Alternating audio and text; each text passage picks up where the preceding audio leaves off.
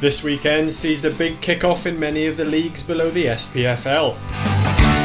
One of the newest sides in the West of Scotland League is also one with a proud past. Harmony Row have made their name bringing through kids, but this summer they've added the final piece of the jigsaw by starting their own senior side. Keith Gibson will be the man at the helm as they take on Glenvale first up in the new Division 4. He joins us this week and tells us why that was the natural step and why they won't be recruiting players from outside their system. We look back at the history of the club and their links with Sir Alex Ferguson, as well as just why the club has become an obsession for Keith. Plus, in a busy week for managerial changes, we speak to two of the bosses on the move. David Gormley left Rossvale for BSC after Martin Hardy's very short spell there came to an end. He's had a week to sign a new squad of players, but he's got there, albeit on very little sleep, and now wants to take them back to where he feels they belong. For me, BSC's always been up there, so I wanted to make sure that was still going to be possible this year. I get the recruitment isn't the same as what it's been the last couple of years, but that's up to me now to go. They're going to back me to get us up to that level where Swifty took them again. So I'm excited for that because I'm getting the backing. Also leaving a club was Jamie McKenzie, who quit Lanark just 5 weeks after telling down the divisions about his ambitions. He explains just why he came to that decision.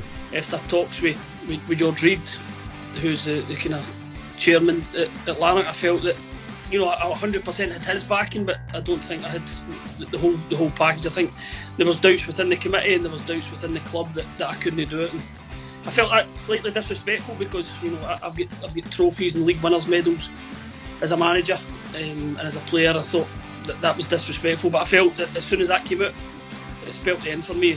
It's all here as we go down the divisions.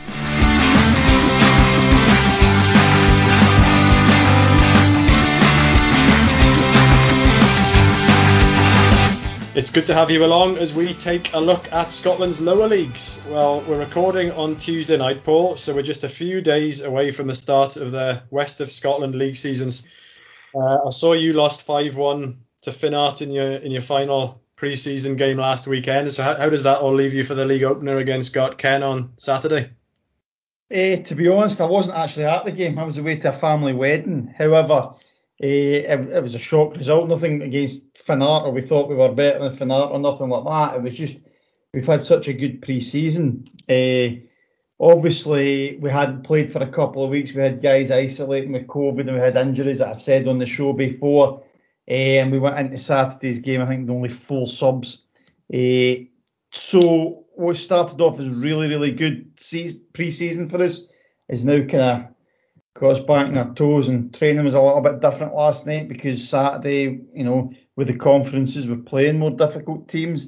Gart Cairns are going to be a real tough team. Obviously, Willie Kinnibra's, you know, got a good side there. He's a good manager, good coach, and it's going to be really tough for us. But yeah, it's exciting, isn't it? The fact that we're going back playing. I know you're a big advocate for summer football. Maybe over the last couple of weeks, I'm now thinking to myself that, you know, with people going on holidays, and we put a big sheet up in the changing room last night to get people's holidays, and sort of come the 24th of this month seems to be the new word staycation weekend because everybody seems to be away that weekend. So whilst I'm excited and whilst I'm really looking forward to it, I think the next few weeks, you know, the 5 games in 3 weeks is going to be a tough period for every team, not just us. And I know when the league started last season, it was obviously there was so much uncertainty because of the COVID situation. And we've talked on this show numerous times about the new brand and the sort of the hailing of a new dawn and all this kind of thing. Do you feel this season, do you feel that buzz, that there is a buzz about this season now that, you know, we're just a few days away? Well, this is going out Friday night, so we're just hours away until everything kicks off. Is there an excitement? There's certainly an excitement from our point of view, from a club's point of view.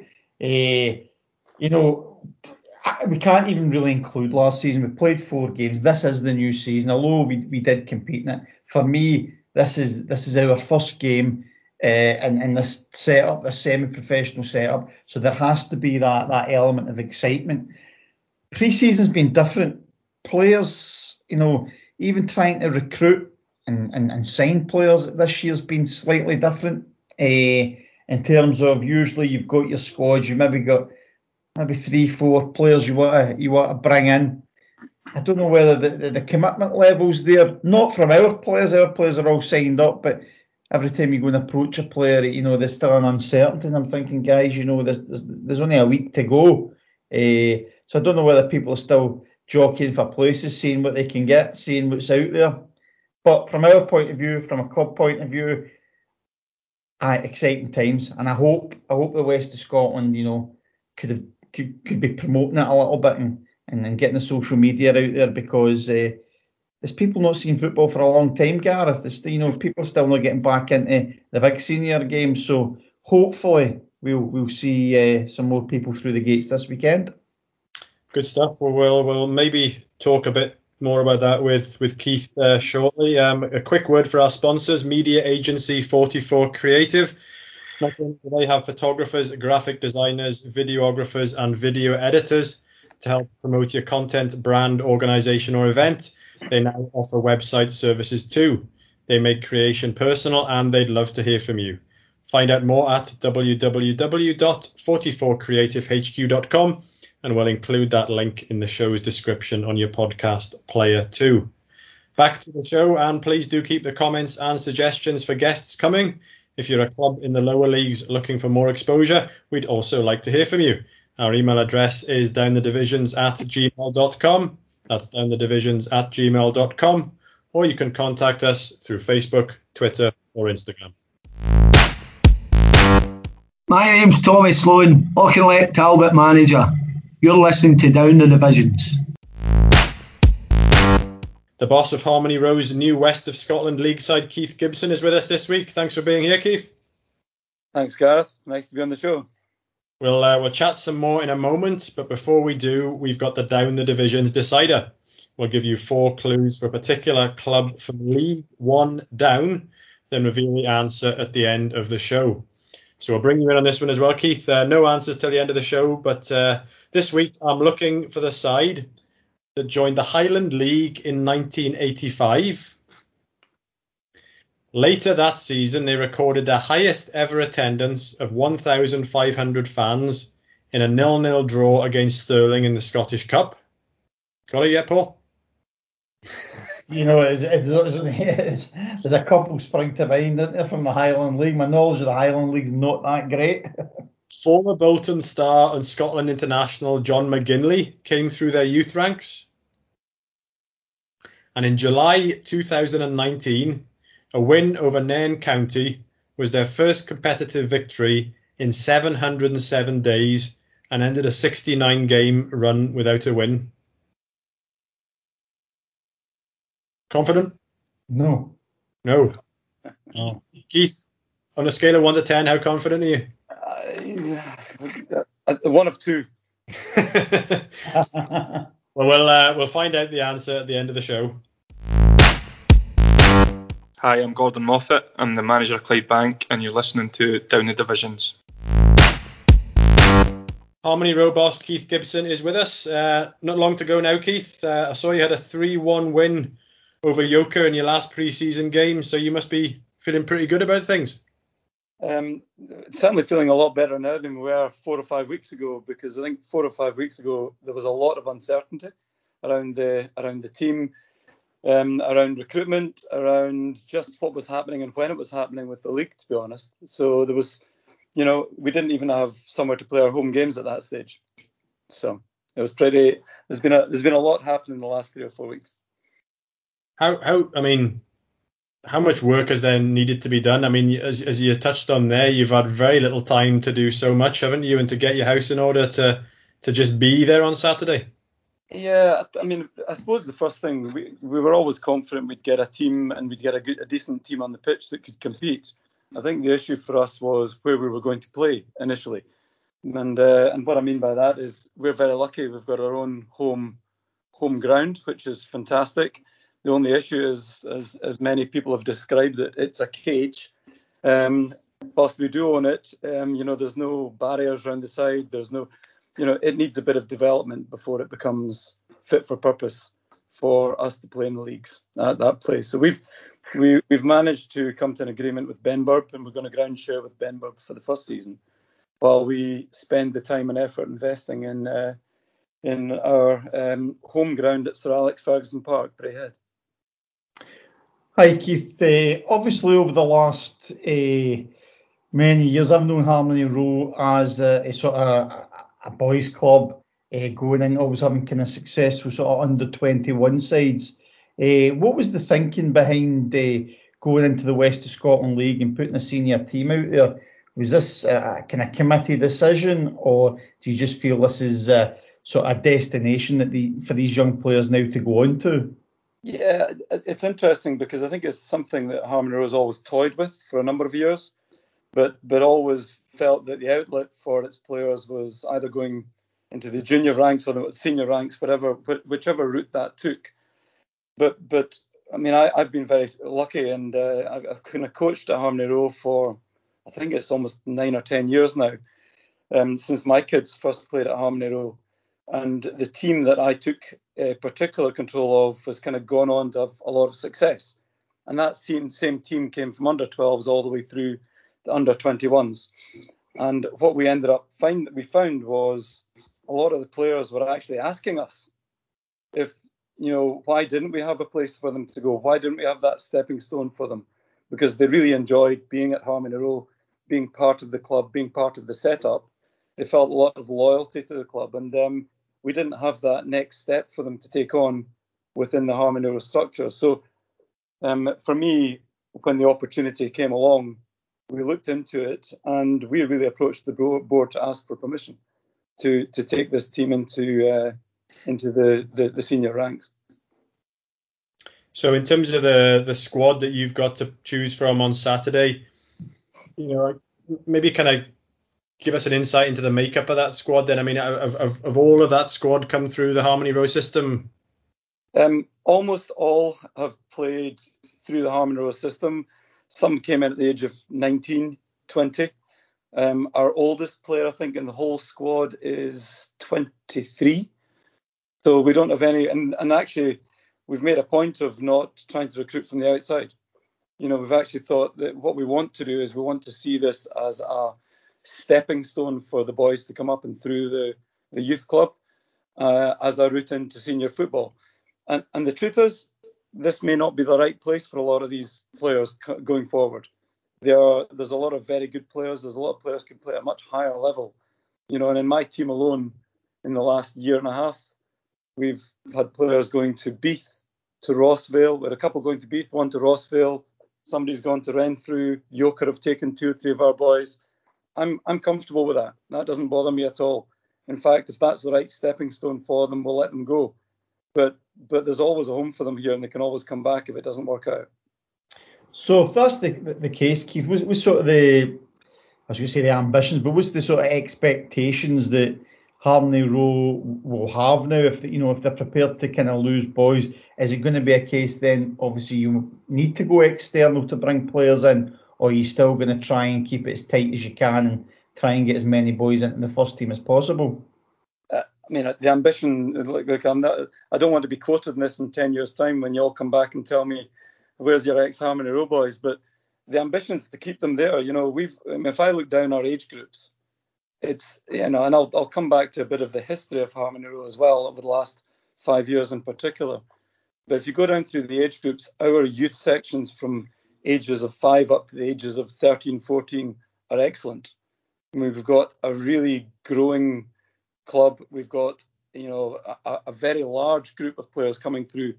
And actually what we're finding is a lot of our players at that age are getting picked off by senior clubs. If you look at our 2011s, hugely successful. We've got 3 teams running at that age group. There's about 30 to 35 boys at that one age group coming through. And they're being coached the right way by a really good young bunch of coaches. And my view is, my ambition is for Harmony Row to be the place that they aspire to play their senior football at. So by the time they're coming through at the age of 18, 19, we're up in, a more senior level of the West of Scotland, whether it's First Division, Championship, Premier League. Hey, let's look at the heights. But, we want to have that position for these boys to come up and through to. And the truth is, there's a lot of ex-Harmony Row players placed around the leagues in different places, who I am sure at some stage, if we were high enough up the leagues, would come back. Yeah, is that a big part about the club, that you have so many boys come through your system, but they'll forever be Harmony Row boys in that sense? Let's not talk about the tattoos that they all have, or a few of them have, but they're certainly loyal, put it that way. My oldest boy is now 20, just turned 23, and he has spent 2 years in the States on scholarship. He went and played for Loughborough University for 3 years. He's just qualified, he's just graduated. And whilst he could easily play higher up, he wants to come back and play for this team. Yeah. And I think that's, to me, that if you actually look across our team, there are lots of boys like that. And why do you think that is? Is that just the upbringing, the club and the culture of the club? You know, that what that instills in guys, that they sort of they never forget where they came from. Do you know what? There's I can look across the individuals in the team. Almost everyone has played at a higher level. They've all been through pro youth, whether it's with St Mirren, with Rangers, with Celtic, with Motherwell, Partick Thistle, and almost all of them, and I'll use a very Scottish phrase, were scunnered by pro youth football. Yeah. Got fed up with it, didn't like it, and chose to step away from it at some stage or other. And all that we've tried to do is create a place where they enjoy playing football.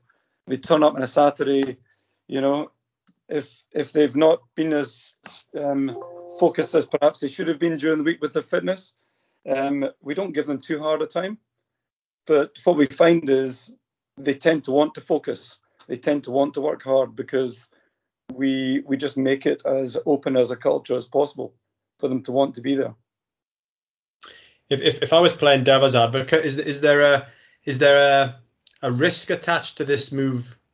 You know, we talk about the Harmony Row, the great reputation it's got, the length and breadth of the country, you know, for very good reason. But is there a risk attached that you know, if this wasn't to go well, or you know, does it then eventually become a pressure to win games, and the idea of having all Harmony Row boys coming through then maybe gets a little bit muddied in the waters a little bit? What would you say to people listening to this who maybe would be wondering about that?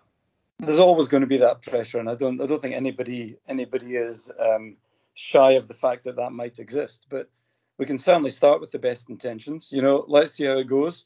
If we need to revisit it, we can revisit it further down the line. I think that's, you know, I'll not sit here and pretend that I know what it's going to look like in 2 or 3 years' time. But you know, I think we've shown over the last 3 or 4 years as a team that we've been able to compete with junior teams quite comfortably. You know, we've played various, whether it's if you look at, we've played Ardrossan, we've played Yoker, we've played Renfrew, we've played Petershill, we've played Clydebank. In fact, they only beat us 4-3 last season when we played them early season in a friendly. You know, but we do recognise these are friendlies.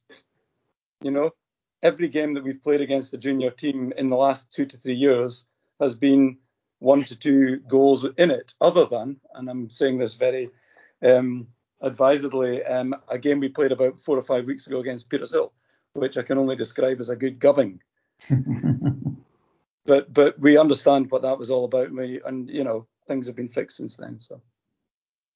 And you mentioned Sir Alex Ferguson Park earlier on. Has there been any dialogue with the great man about this move, and have you got his feedback, or has he had any input into how you go about this? No, he's not had any direct input. I mean, he is a huge supporter of the club, and he's you know, in lots of senses, including financially, he's been great for the club. But probably most important is being able to have that association with him. Has been great for us in terms of our access to, you know, coaching, to facilities, to, you know, just knowledge of how these things work. But he is our first season ticket holder.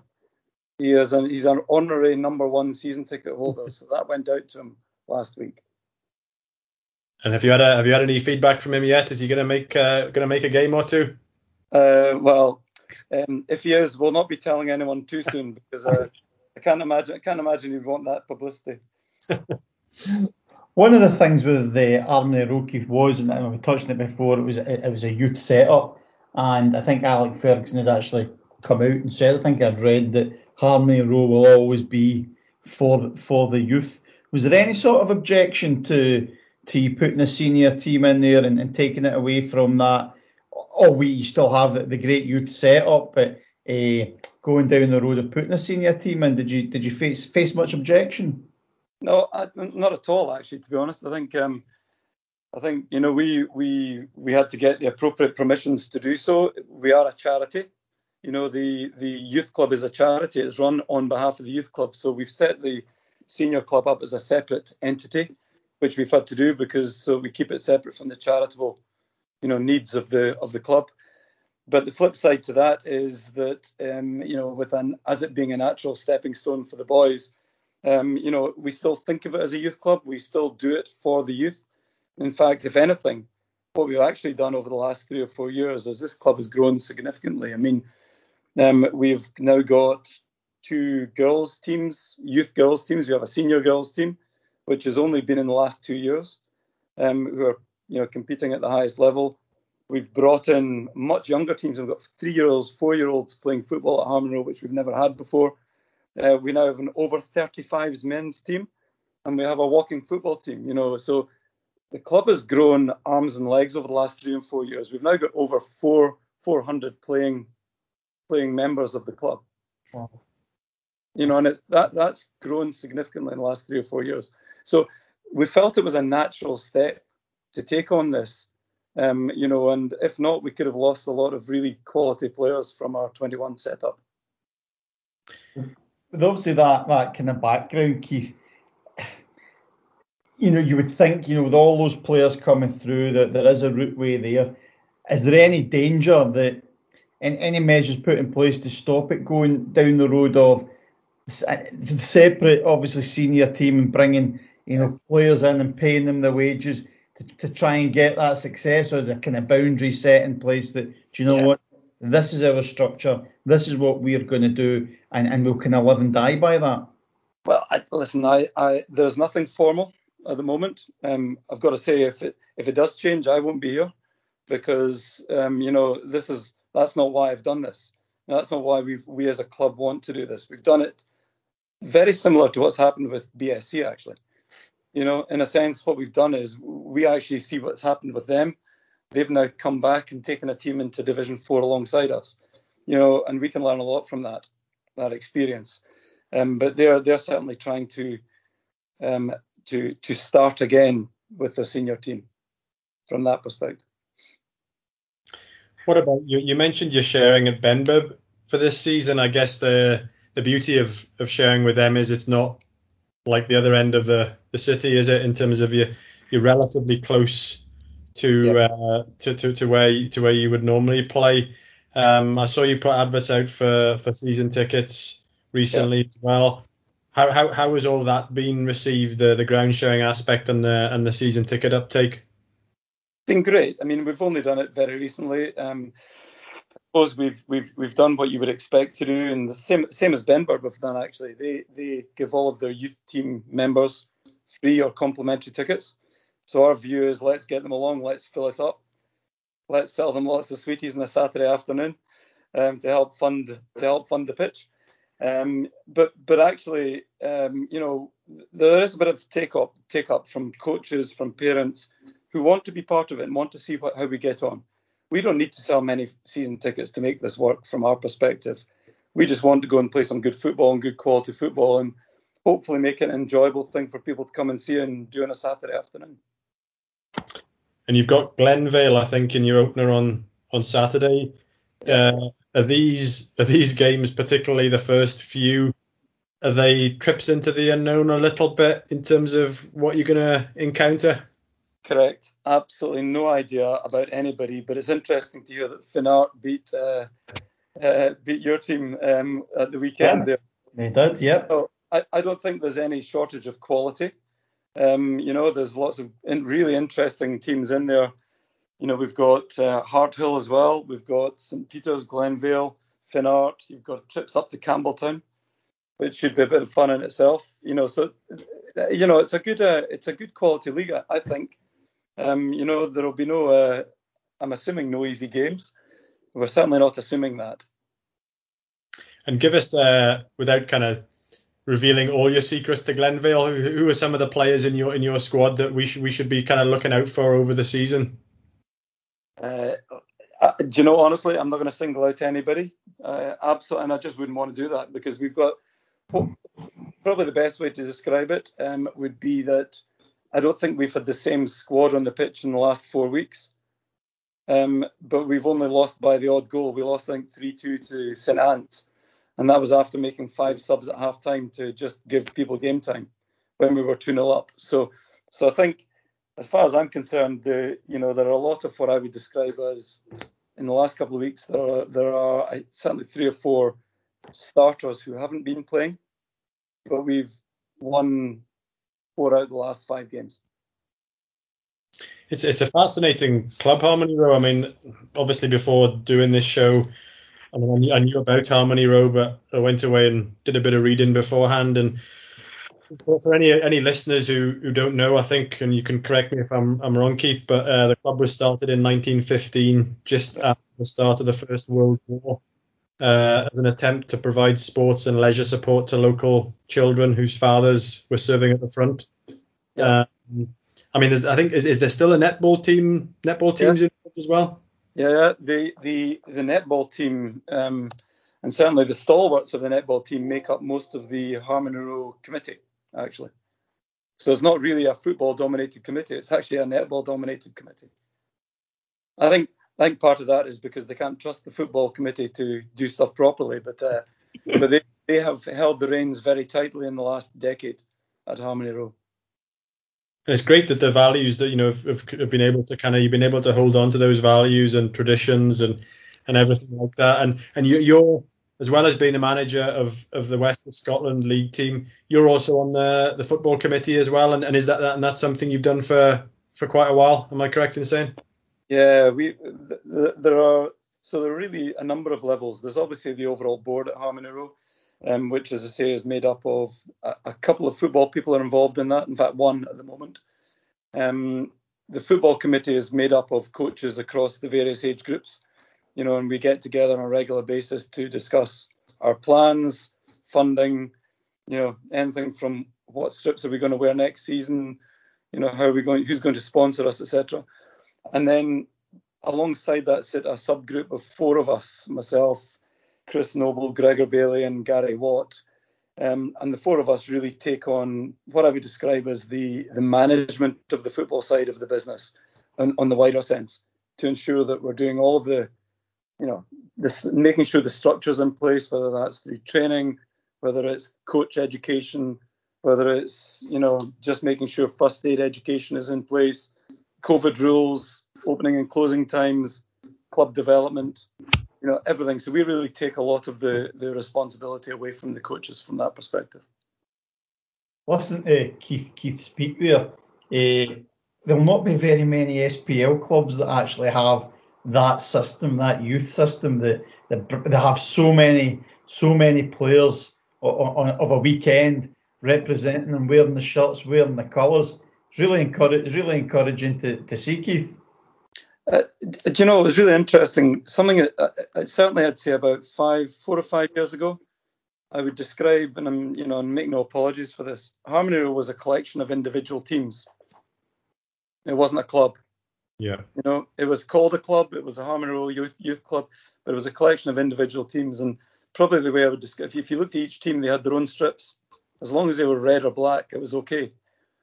And somebody had Nike, somebody had Joma, somebody had Hummel, somebody had Adidas. And what we did about 4 or 5 years ago is we basically said, we're stopping that right now. And we took it all centrally. We did everything centrally. We did the funding centrally. People paid money centrally into the club. And we then did all of the strips. So everybody wears the same kit. Football strips, training kit, tracksuits, from the most senior team right through to the 4-year-olds. The women have exactly the same kit as the men. The over 35s have exactly the same kit as the 4-year-olds.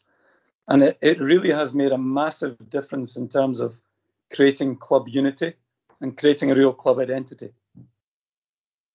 And how did all that work during COVID? I mean, obviously you're bringing everybody together, but COVID to a point drove everybody apart, didn't it? Yeah, it did. But I've got to say there was a lot of discussion throughout COVID. A lot of individual teams. We encourage individual teams to do their own things and keep things rolling. But but there was a lot of communication throughout COVID, and we made sure that the facility was as open as it could be throughout that period. And we're very fortunate having our own facility. We do recognise that. What about yourself, Keith? I mean, is this been obviously you've talked about being on the committee and the sort of the management of the club in that sense, but as coaching, as management always been something, a passion of yours as managing a senior team like this, been something that you've always been wanting to do at some stage? Absolutely not. No, I've genuinely never really been an ambition of mine, never been something I aspired to. But I kind of got involved when I think my middle boy was about 12 or so, and he was playing at Harmony Row, and I got involved with the team at that stage. And really, to be honest, it's pretty well become an obsession. You know, this is what I live and breathe, and you can only ask my wife; she'll tell you that. So in terms of the coaching and the management, then is this something that you've honed your coaching management side of things with the younger teams, and now you're going to kind of put into practice there, you know, with the senior team, I presume. Well, that's the theory. We'll see what happens. But you know, listen. I as long as I realise that I know absolutely nothing, and the boys that play for me know an awful lot more than I do, and I listen to them, I shouldn't go too far wrong. It's a big well, it's a great thing to be involved in, and how much have you enjoyed the build up, albeit it's been a bit frantic by the sounds, but in terms of the games that you've taken charge of so far, has it been what you expected? Has it thrown up any surprises, and how excited are you about just being the man in the dugout on Saturday?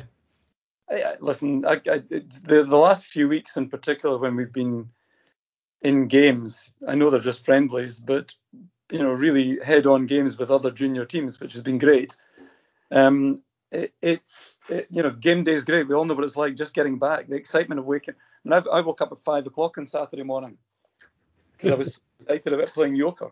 You know, I mean, that maybe that's slightly sad, but you know, the bottles were filled, the first aid bag was sorted out, the balls were pumped up, and I was standing there in my shorts at 10 o'clock in the morning or 8 o'clock in the morning for a midday kickoff. So yeah, it was yeah, we're all excited just to get back. Has it always been football for you then? I mean, was football always the passion, or again, you mentioned your son's involvement?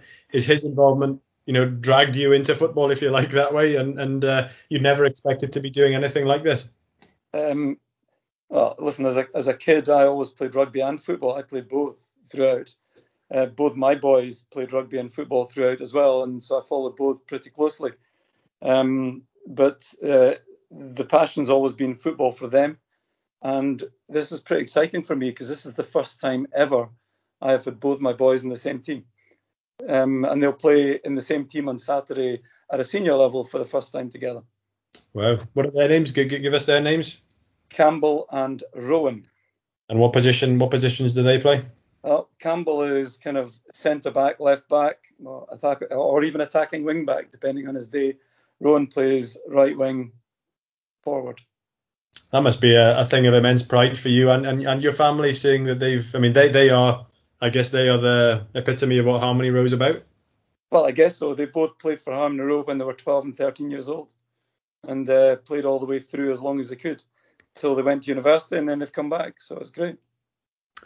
Big question must be, do they call you Dad or Gaffer? They call me Keith at training. Keith? Yeah. It's quite interesting. They did make a point of it. They said, look, we can't call you Dad. It doesn't sound right on a football pitch. And how have you found managing your sons? Has that been a new thing for you in terms of a new test? I mean, I mean, there's always stories over the years of fathers managing sons. Nigel Clough always used to say that he never got the soft treatment from Brian Clough. He used to get it worse off his dad because he was his dad's son in the changing room, and he didn't get it easy. I mean, how has the dynamic been between you and your two boys? Yeah, well, they'll probably tell it differently, or maybe not. But I actually think that they were, they probably did they have had it tougher over the years, because you tend to be tougher on your own. And that's the way it works.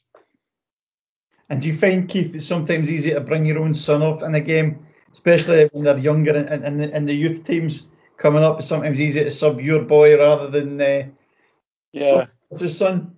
Yeah, do you know what? I'm looking around to see if my wife's over my shoulder here, but I will get killed for this. But yes, and there's many a time where I needed to put somebody on to give them some game time, and my son was the sacrifice.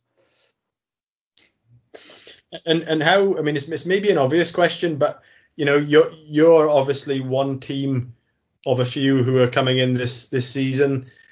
There's been some talk, whether that should have happened, whether they should have waited longer to do it. We've talked already about how little time you've had to turn things around. How much of an opportunity do you think this is, not just for Harmony Row, but how representative of a real pyramid system are we now seeing in Scotland, that a team like Harmony Row can come in? They're not a juniors team, or formerly a juniors team, and the chance is there now that other clubs can come in and dream the dream. I genuinely think it is. I think, put it this way, if I got my act together a year earlier, we'd be in the conferences, not in Division 4. But we just didn't think we were ready for it. We'd only just finished our first year of under-21s, which was a broken year anyway. We missed our whole second year of under-21s. And I think it was more of a defensive mechanism for us coming into the league, really. Because if we hadn't come into the league, I think the 21s set up across the west of Scotland might be under threat. And we just felt this was the right time to take the opportunity to step up.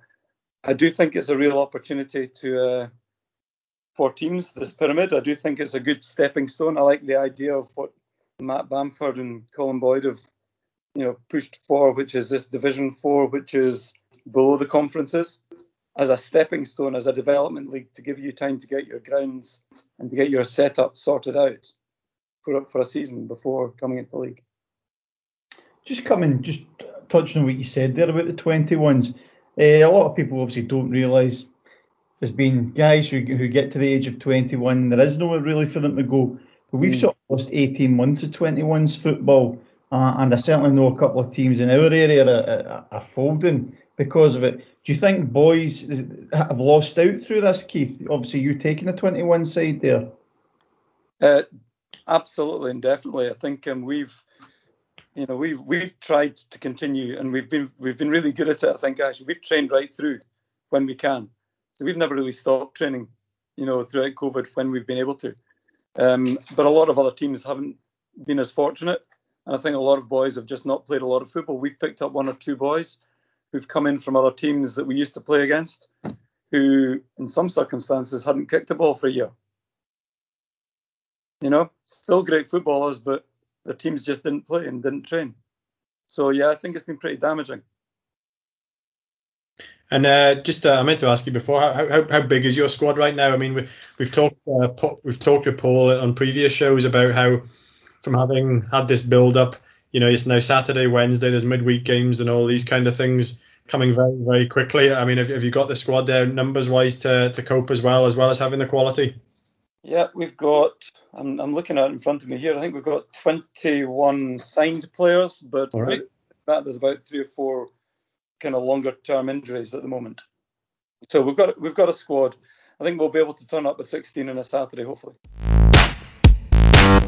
Hi, Stephen Aitken, East Kilbride manager. You're listening to Down the Divisions.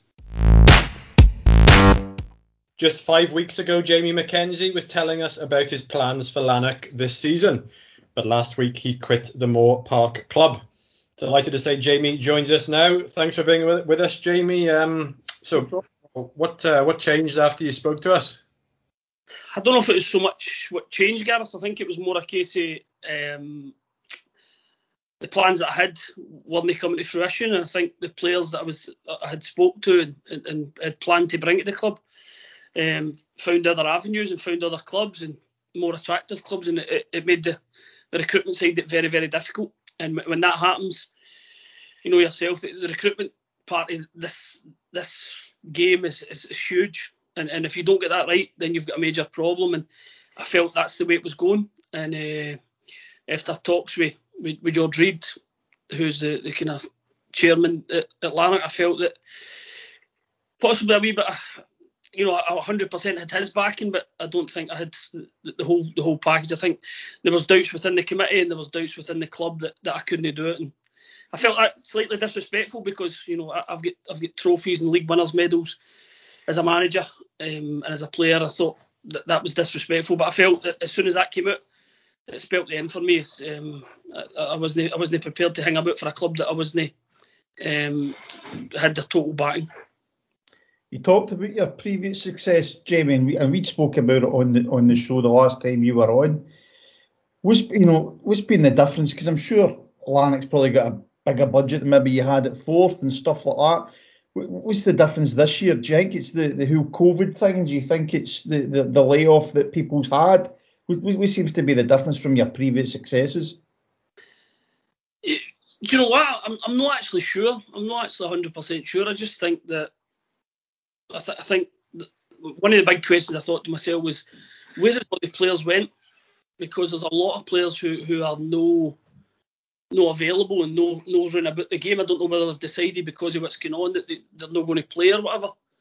But certainly there's players out there, but it's whether you want. I mean, I was coming up with players who what I wanted to do at the club weren't good enough players to do it. So maybe it was my problem. Maybe it was my thought process. It was wrong. But my thought process has brought me success, and I won't change that.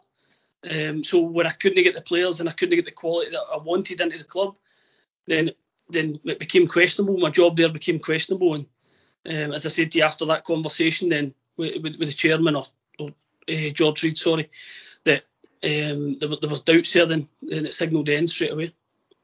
And throughout pre-season, in terms of the bodies that were there, was there many guys that was there from last season at the club?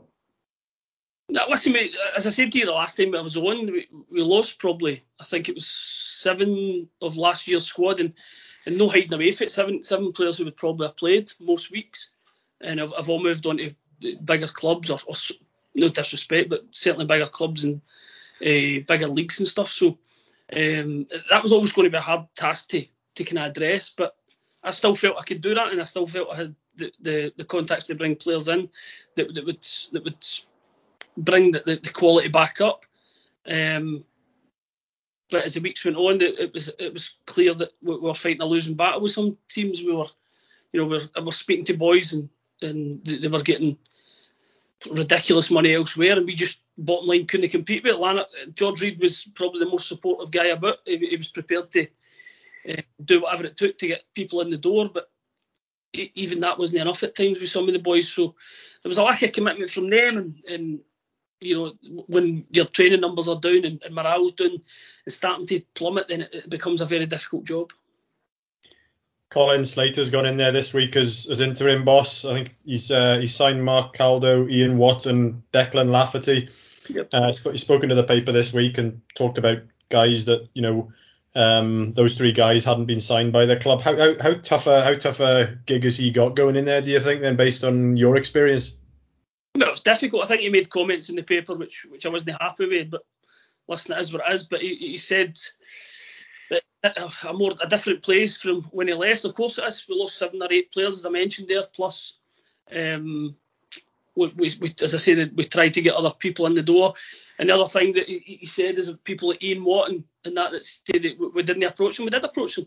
The problem was that these people wanted or never wanted crazy money, but they quoted crazy money that they were getting elsewhere and whatever. And that's where I decided at that point that it wasn't viable for the club to pursue that. So he should probably do his research before he starts making comments that I didn't approach people. Do things like that hurt when that comes out? Nah, listen, it doesn't hurt. I'm a big boy. It doesn't bother me. But when it's inaccurate like that and it looks unprofessional, then of course people will read it and possibly believe it. But see, as I've said, I stand by my successes, not by comments of people who just want to make their own job easier. And what's the future hold for Jamie Mackenzie now? I mean, are you obviously things haven't worked out at Lanark, but are you looking to get back in as quick as possible with if the right club is looking for you? I mean, there's vacancies out there already this week in the West of Scotland League. Yeah, well, I've had 3 offers, no managerial jobs, but coaching jobs already, and still probably look over them and see what's best for me. But no, there's no rush to get back involved.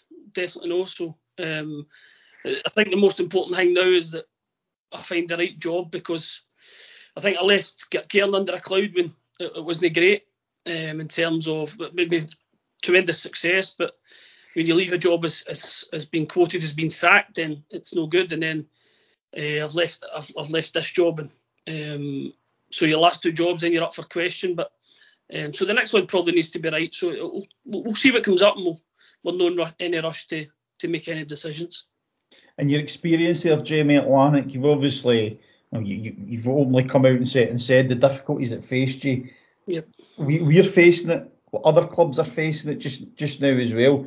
Is going back into the management side of things necessarily the thing for you, or it's maybe coaching or being an assistant and taking you out of that something that you will consider in the future? I still consider it. I'm not too big for any job. Do you know what I mean? But I'm no. I had a wee short spell at Cambuslang before I took the Lanark job, and coaching's great. And I love being on the training pitch with the players, but I always see myself as a manager. I think that's where my success lies. Obviously at Forth and at Cairn, that we were fairly successful as a manager. So, but as I say, I'm open to anything. As I said, I've had 3 offers, solid offers of jobs already, which are all coaching position or assistant jobs at different clubs. And I'm still ongoing talking to them. So we'll see where that goes, and we'll see what's best. And if it's no perfect for just now, then we'll wait and see what comes up that's right for me. Good stuff, Jamie. Well, thanks for coming on the show tonight. Appreciate you coming on, and sorry it's not worked out for you at Lanark, but hopefully see you back in the game at the right place soon. No problem. Thanks for having me, boys. Hello, my name's Willie Kinneborough, manager of Garp Cairn.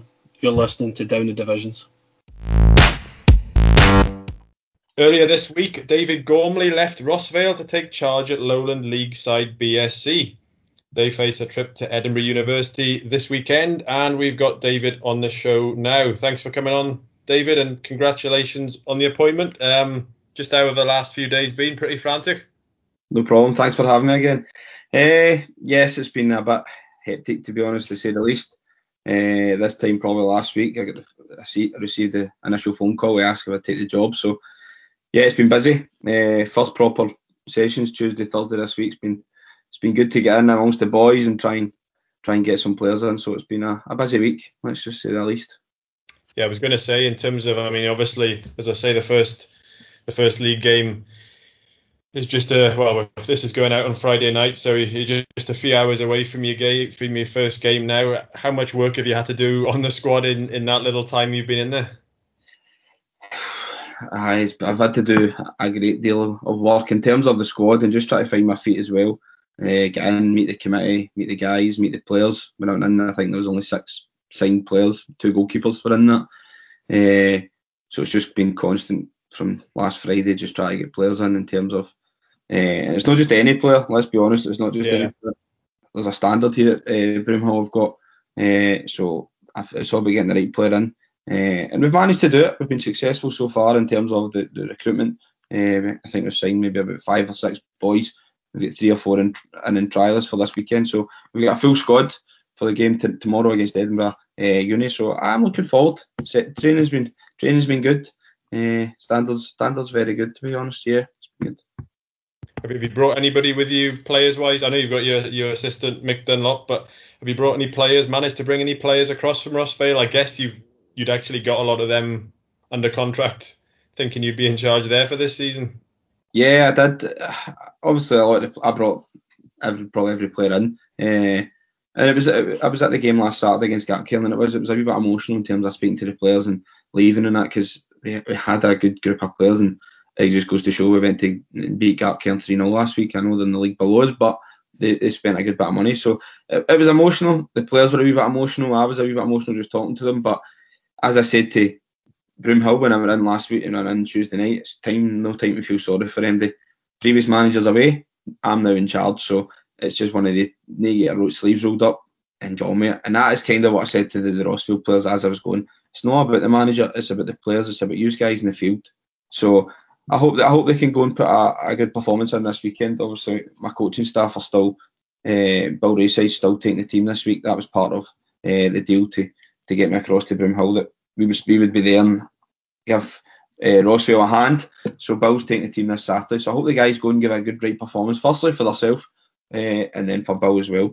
But in terms of player recruitment, I'm not going to lie and I'm not going to hide. And I say this to Rossville, I will be coming in and I'll be looking to take some of the players. And it's just things that happen. It happened to me when I was at Rossville. Previous manager came in and took 5.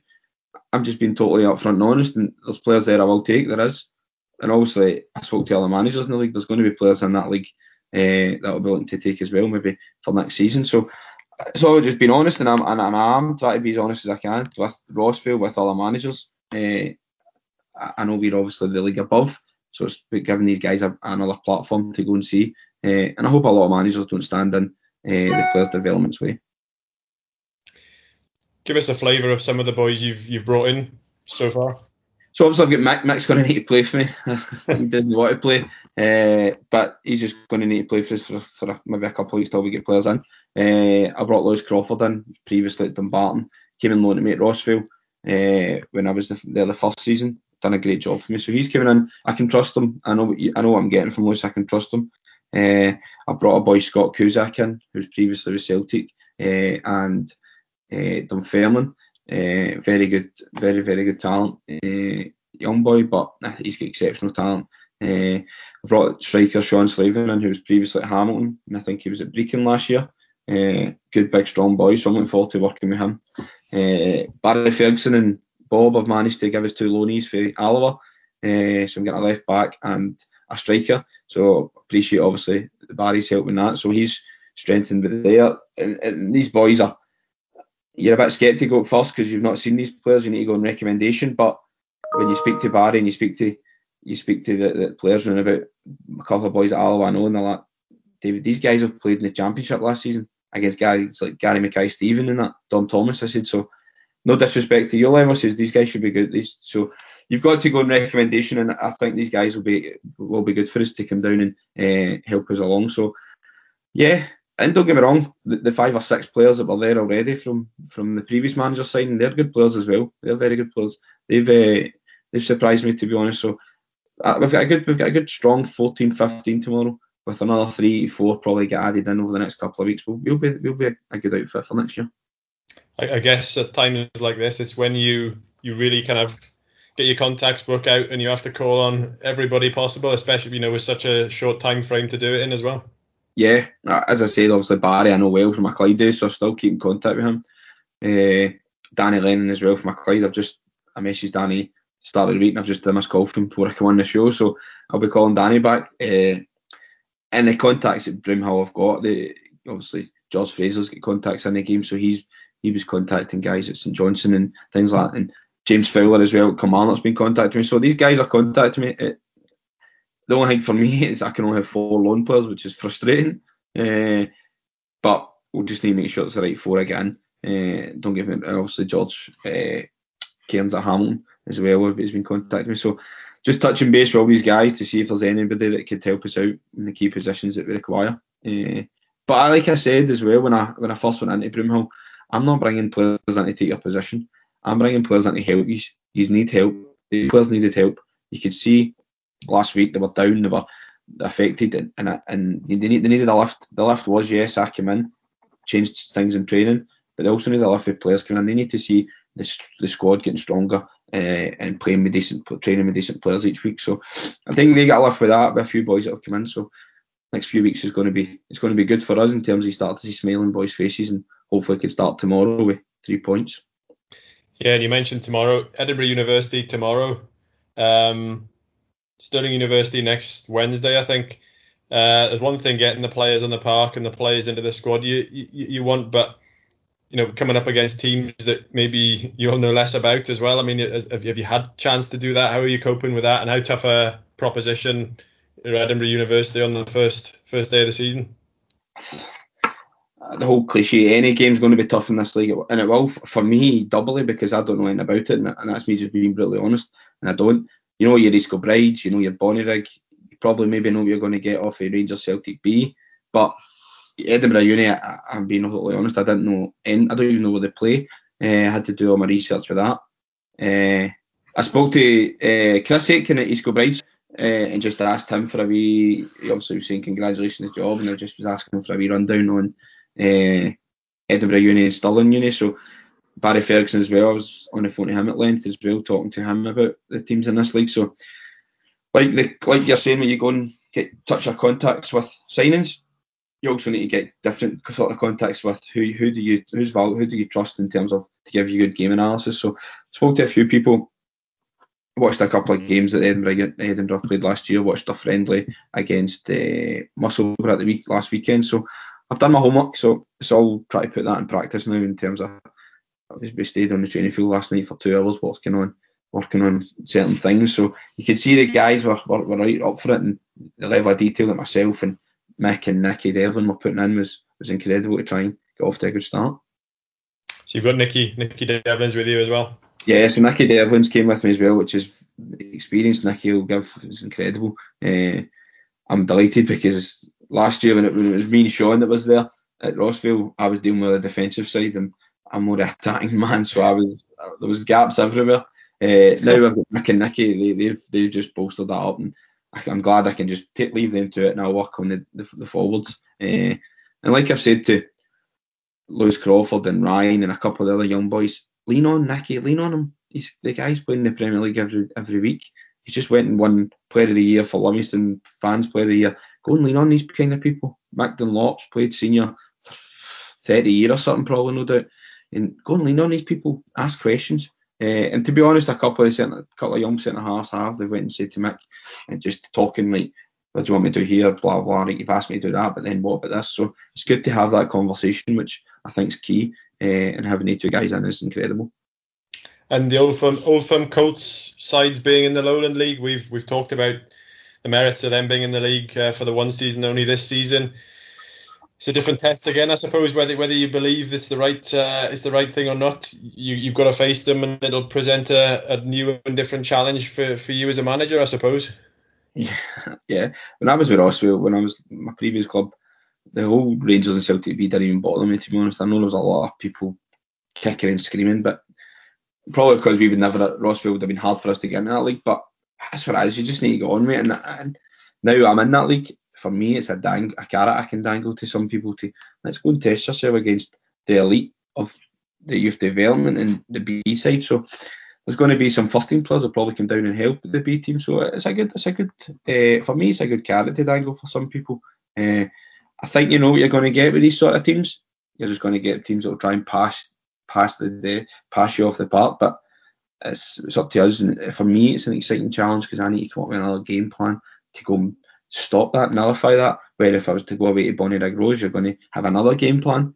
And I know everybody's the same, but I think for me, it's a massive learning curve in terms of going away to these bigger teams. So something I'm really looking forward to. And just it's going to be good just to play against A2. Obviously, your East Kilbrides, Bonnyrigg. I think Spartans will be good this year. East Stirling are obviously, you can never forget them. And then the Stirling the uni teams, like you say, are fit teams. So one thing I have been told is that every team in this league is very fit. So you need to make sure you're matching fitness-wise first and foremost, and then try and take care from there. And everybody's seen over the summer there's been this split between the BSC senior team and the Broomhill Sports Club, sort of the youth club that was there previously. I know you can't compare how things were prior to the split, but what kind of state for people who are looking in on the outside thinking, what kind of state of BSC in, how have you found the club in that sense? And was that ever in your thinking before making the decision to go there, that you wanted reassurance that there was stability there? Yeah, absolutely spot on. And I did ask the question, and when I went in to speak to the guy, well, when I was on the phone speaking to them, they were telling me it's still the same club, just different name. And fundamentally, that is what's happened. For me, I just asked the key questions in terms of stability and what have we got, and have we still got some sort of funding that we had as BSC? Because for me, I remember BSC has been in the top 3 of that league every week. I know Swifty done a tremendous job with them getting them on the cup run, but that's what I remember. Everybody remembers that. And you remember, for me, that last year, all the looking like players, Daz Christie, all these players going and strengthening them. So for me, BSC's always been up there. So I wanted to make sure that was still going to be possible this year. I get the recruitment isn't the same as what it's been the last couple of years, but that's up to me now to go, and they're going to back me to get us up to that level where Swifty took them again. So I'm excited for that because I'm getting the backing. In relation to the whole BSC and Broomhill, I'm not 100% sure of what's happened because it was all done before me, and to be honest, I don't really bother. I'm now the manager in Broomhill. That's what. Have I got the funding? Have I got the backing? Have I got the stability? Yes, they'll tick the box for me. But it's funny. Obviously, I got the job and my phone was going. Obviously, my phone's been going like Billy since last week. But people are like, "Mums, why are you taking the step down? Why are you going down the way?" I'm like, "What are you talking about? They're that BSC. They're in like who are Broomhill and BSC? They're starting for the bottom." And I'm like, seeing I have to explain it's the old BSC. They've just changed their name. We're in the low. So he's in the lower league. I don't think he's well. So try to deal with players and try to deal with my coaching staff. Then I'm trying to deal with my pals phoning me like, "What are you doing, John? Back then?" So it's just my head's just been spinning. But no, for me it was the same. I was looking at it thinking, Broomhill, what is it? Why they change the name or whatever? But it is what it is. We're a low league team with the same backing, same committee, same fundings and same grounding that we had. So still playing at Alloa. So everything's fine. Everything's the same. Just need to make sure we get the same level of players on the park that we did previously. And I think this season, we're going to be a good strong squad. You took over after Martin Hardy left quite abruptly after quite a short spell in charge.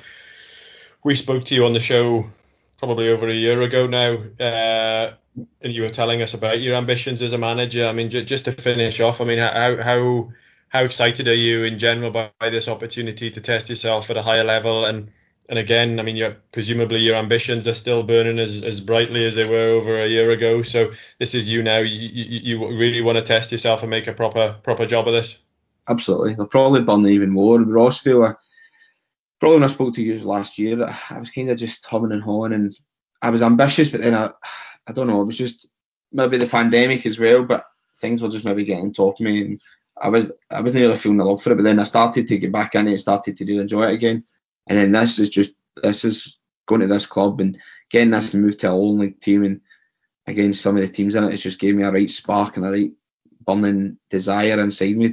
I'm honestly, I'm really excited, and my wife will not be happy, but she's I'm on the phone constantly. I'm football, and when before I was like that when I was a player, but I wasn't as much as that, I would say, and that's not being disrespectful, but I wasn't as much as that. Maybe Rossville, I don't know why, but it's just maybe the whole who we're going to be playing against, the actual achievement at the end of it, potentially. Obviously, you see what Kelty have done, so I'm looking at that thinking, that's me. I'm that. I'm Barry Ferguson as my manager. I take a lot of things I do from him. A lot. Some I leave at the side, but I take a lot with me. And I obviously he gets me a lot of places because he's who he is. But first and foremost, he took Kelty right from the bottom up. So I'm looking at things like that. I can do that. Let's do that with this squad. I've got a tremendous coaching staff with Bill, Davey Adams, Nicky, Mick, and myself. And then you've got everything. You've got the physio. You've got a kit man. I can't even believe it when they said they've got a kit man. I was just like, amazing. Like, I don't need to put the kit out now. So just wee things like that. I'm just really, I'm really excited. I can't wait to get go. I texted Mick last night, my assistant manager, at 1:30 in the morning, saying I can't wait for Saturday. And he's like, "What are you doing still up?" I'm like, I'm sitting there putting teams last night, and I'm like, right, if he doesn't play, then because one of the boys might have isolation. If he's isolation, then we can put him in. And still doing this at half one, I'm like, you know what, I need to stop this. I don't want to burn myself out too early. So no, I'm really, really enjoying it. And one thing that makes it better as well, the players give you a lot back. The standard of training has been absolutely sensational. And Davey, one of my coaches, was at Rossville on Tuesday finishing up. He came last night and he's like, wow. He's like, because I was telling him obviously, and he's like, you've underestimated, you've with these guys in terms of the standard here. So I'm really excited. As I said about the guys, obviously when I took over, there was two boys that decided they didn't want to come with the new coaching staff, which was myself. Previous maybe had relationships with the previous manager or whatever. So listen, that's what it's a way. It just shows you the bands I've got there now are willing to roll their sleeves up and let's go on with it. And these boys know where BSC Broomhill should be. So I'm buzzing. I can't wait for 3 o'clock tomorrow. Brilliant, Wes. Thanks for fitting us in during what sounds a bit of a crazy week. And hope you have a good season, and we'll maybe get you back on at some stage during the season when things have calmed down a bit to see how things have progressed. Yeah, thank you very much for having me, Gareth. Keep up the good work. I've got a lot of travelling this year, so keep up and I can listen to you guys. Thanks again, Davey. Take care. Hi, it's Murdo McKinnon, Port Manager here, and you're listening to Down the Divisions.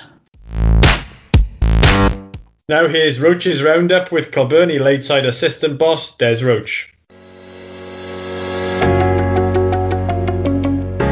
In the west of Scotland, Cumnock have been busy on the signing front ahead of the new season. Arriving at Townhead Park to provide ammunition are ex-senior strikers Smart Osmodor, Hashim Bakar and ex-Queen's Park frontman Adam Martin. They've been joined by Owen Bell from the Beatty Star and one-time Kilmarnock youth Aidan Berry. At Pollok, Muddy McKinnon made a 6th addition to his squad by the signing of 19-year-old Matty Grant. Grant was recently at Bells Hill playing as a winger in the Breathing Space Cup. Glasgow Persia, well, they've shown how communities can come together through football during these tough times by giving free season tickets to local community members, as well as allowing the use of Keppel Park during the summer for local youth sport services. In the east, after only arriving in early June at Musselburgh Athletic, well, they've parted company with boss Kevin Millen. The Musselburgh native and ex-Pennycook boss leaves Olive Bank in what has been reported by the club as an amicable agreement. Another early managerial casualty was Jeff Jones at Dunbar United. He received the shock news only 10 days before the season started through a phone call while on holiday, bringing to end a 22-year association with the club. Replacing him is Kevin Haynes on a 2-year deal. Up in the Highland League, Formartine have wasted no time at all in snapping up talented Aberdeen midfielder Tyler Makita on a season-long loan. The 18-year-old spent time previously at Turriff United, but Paul Lawson jumped very quickly when hearing the youngster would be available. Well, football's back, good luck for the season, and back to Gareth and Paul.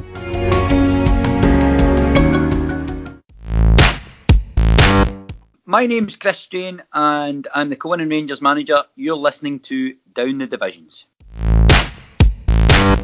Before we finish up, we'll clear up the Down the Divisions decider.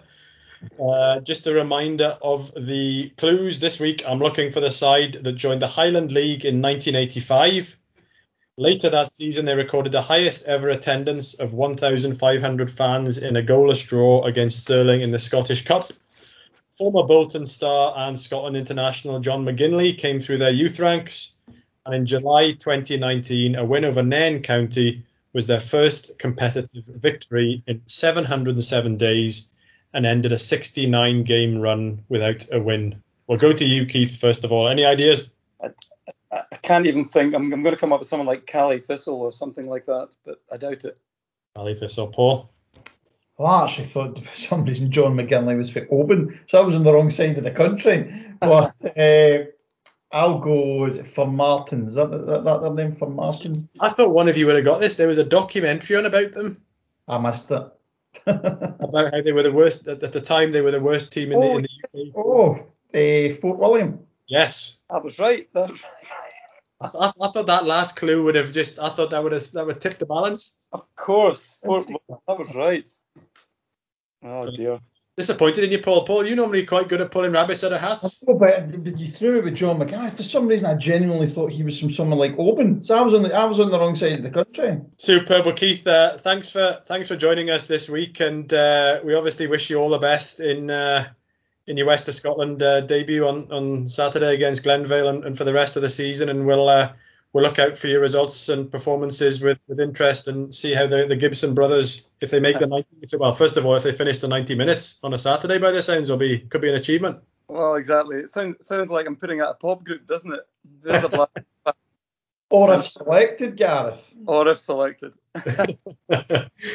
Thanks again to our sponsors, 44 Creative. Go to www.44creativehq.com if you're looking for a photographer, graphic designer, videographer, or video editor. And don't forget, you can get in touch with us with your comments or suggestions for people to speak to, or if you'd like your club's audio featured on the show. Our email address is downthedivisions@gmail.com. That's downthedivisions@gmail.com. Or you can get in touch via Facebook, Twitter, or Instagram. Do leave a comment, which helps others find us, and subscribe to get alerts when our latest episode is released. We'll be back next Friday on Down the Divisions.